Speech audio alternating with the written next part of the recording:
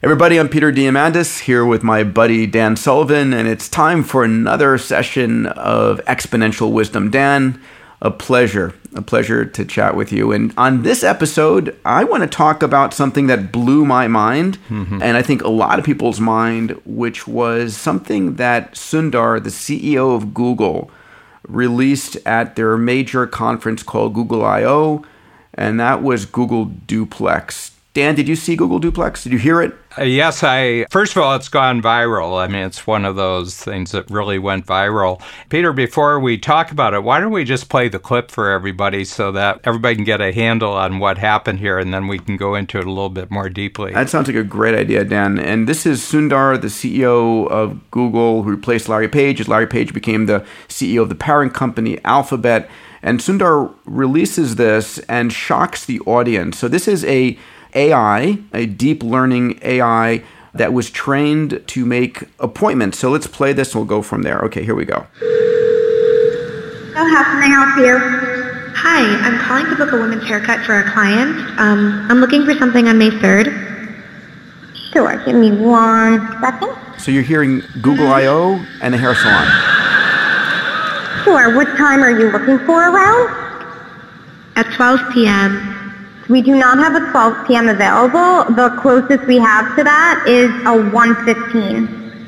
Do you have anything between 10 a.m. and 12 p.m.?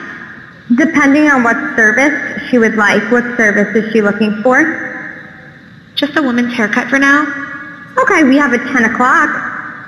10 a.m. is fine. Okay, what's her first name? The first name is Lisa. Okay, perfect. So I will see Lisa at 10 o'clock on May 3rd. Okay, great. Thanks. Great. Have a great day. Bye.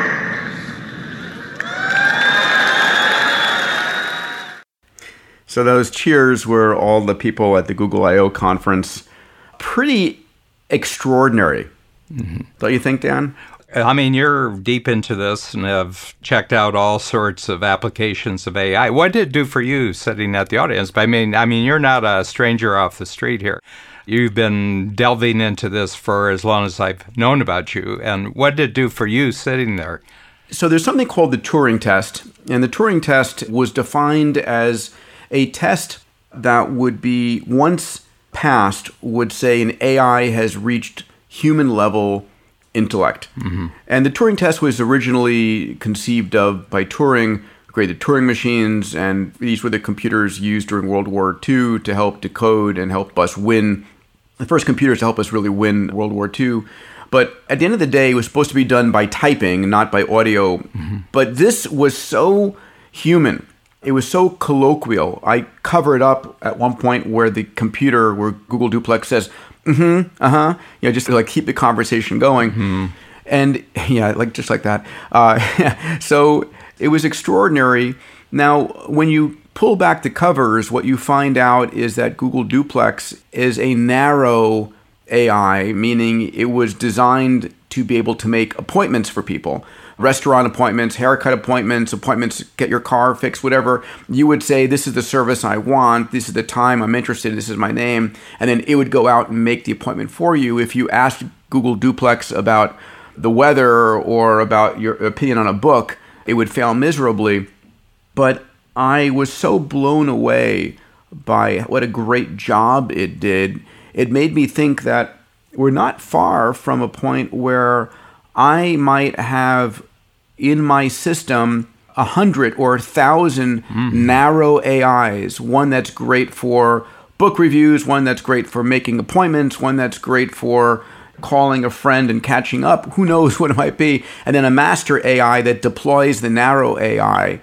So the big question becomes, at the end of the day, when someone calls you, do you know if it's a human or an AI? And one of the big outbursts was, should an AI be forced to self-identify, like, hi, I'm calling to book an appointment. By the way, I'm a Google AI, so don't get upset at me. Yeah. What are your thoughts about having AIs out there in the wild interacting? Should they self-identify or not? Yeah, it's a really interesting thing, and this problem has actually been dealt with about 60 years ago. Really? Yeah, and completely different. So this is my ADD brain, extracting something for you. But there were a lot of German soldiers that were actually born and raised in the United States, and they went back and they fought for the Germans.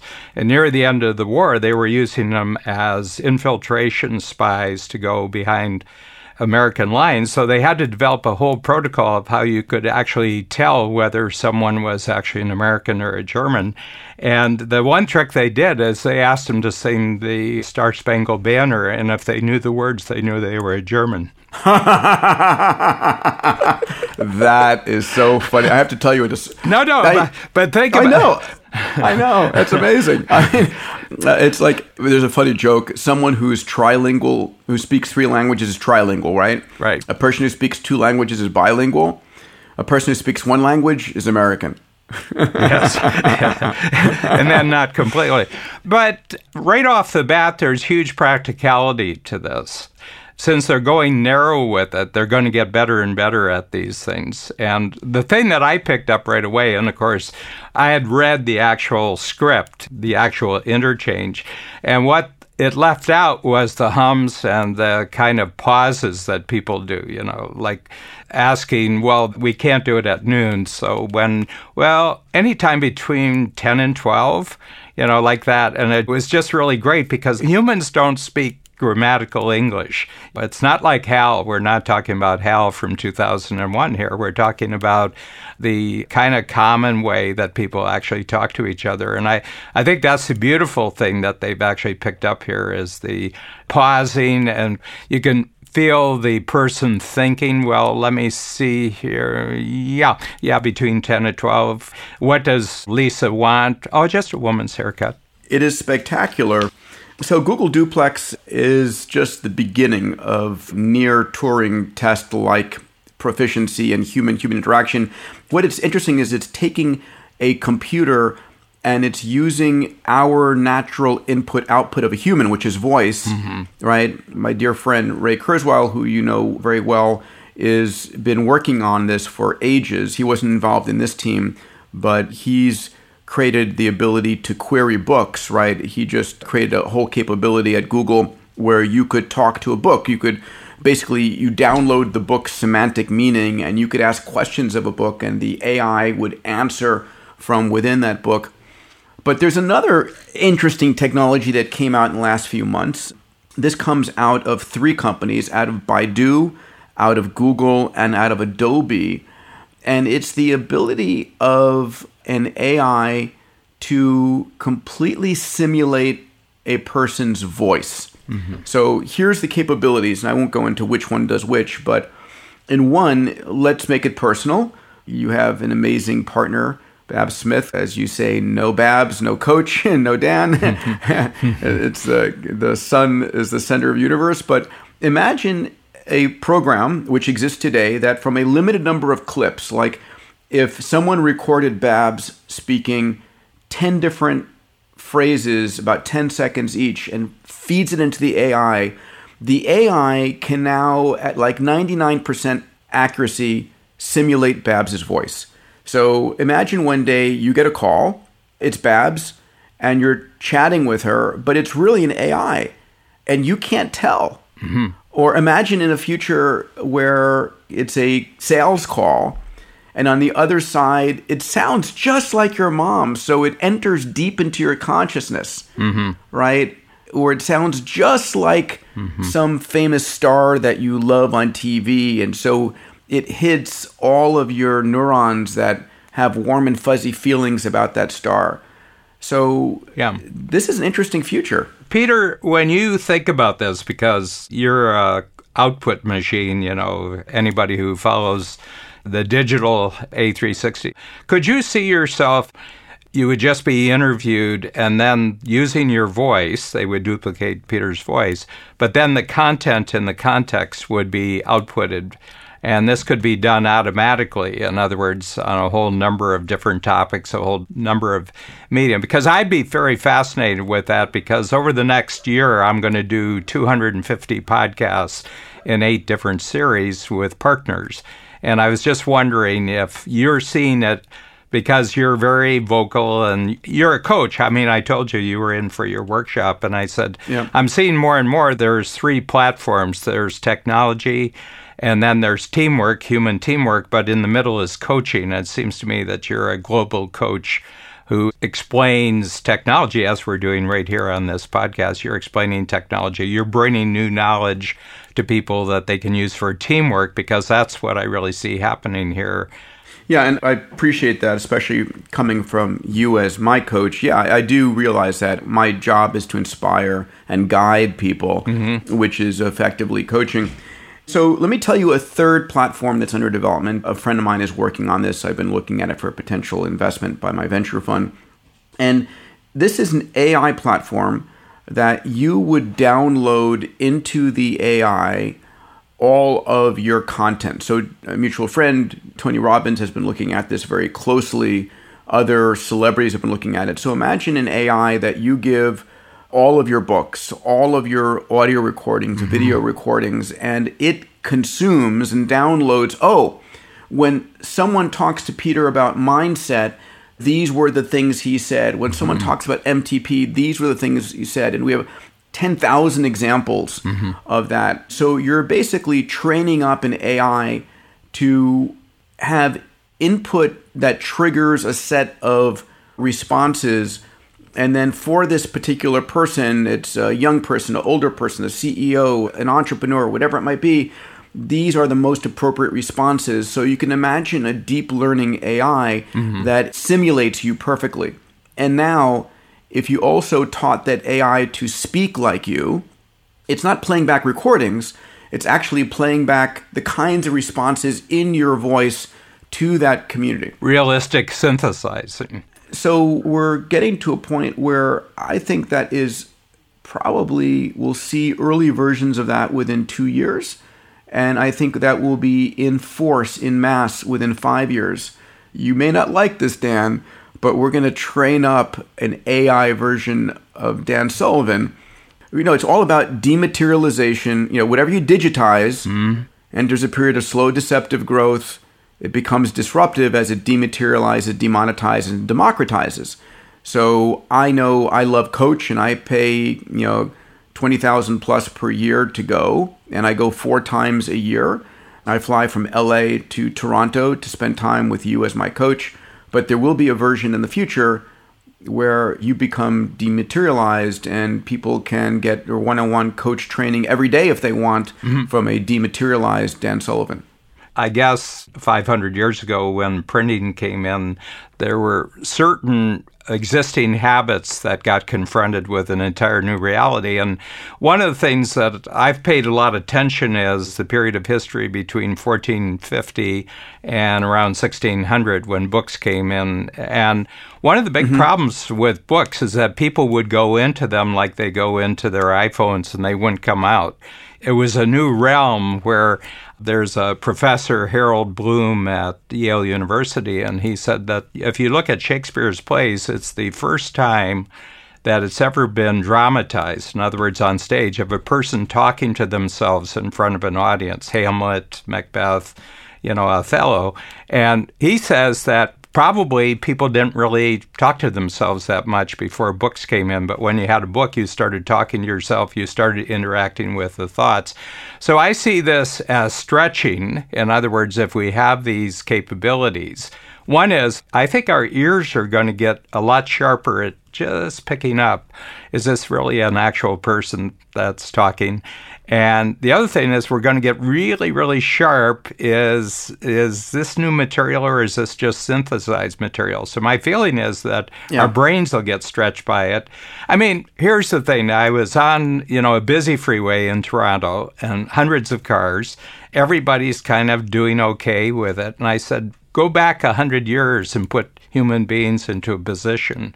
You take the 405 in LA and you got 1,000 cars, and humans are doing all this stuff.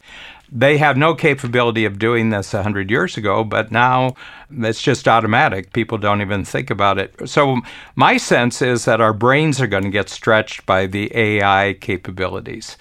I think you're right. And I think there's going to be an interesting set of new cultural elements, like you'll say a phrase like A or H, which is like, AI or human. There'll be a law passed that if an AI is asked that, it has to answer A. Yeah. Right? Or if you're a human, you'll say, asshole, don't you know who I am?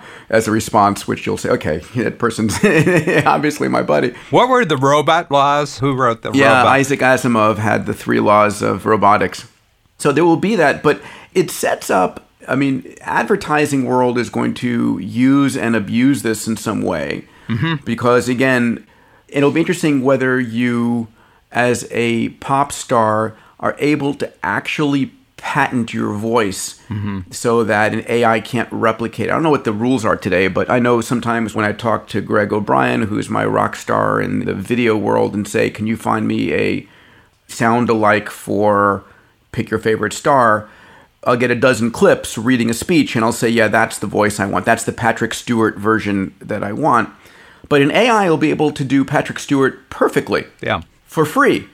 So interesting legalities that will pop up there. But I'm still interested in, I get a call from someone who sounds like my mom saying, there's a special at the store today, and somehow that enters my consciousness deeper and more meaningful. And I wouldn't want that.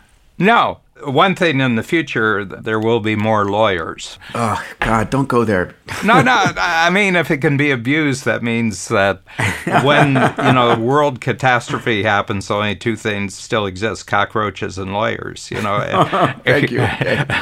But my feeling is that we're getting stretched. There's the downside of it, but there's also a huge upside. The only problem is you have to create the upside. The upside won't be given to you. We talked about this, at your last workshop. The one thing technology will not do is tell you what you want. In other words, that comes from inside. It'll free us up from a lot of things, which it can do, but it won't free us up to do something that can only come from your imagination, putting your imagination together. So I would immediately see the upside of this capability. No, I do too. I'm a glass overflowing kind of guy. Let me give you one of the upsides that's interesting that some people might find spooky, but, you just lost your husband or wife. Mm-hmm. You can take an AI and train it to speak exactly in the way that your dearly deceased partner is. And you could also, if that partner had been using text messages or Twitter or Facebook or had published or had produced content, you'll be able to upload the simulacrum of that person in a way that you can continue that conversation. And for some people, that will be a life-changing, and other people, it'll go down the wrong street direction. Yeah, the big thing, and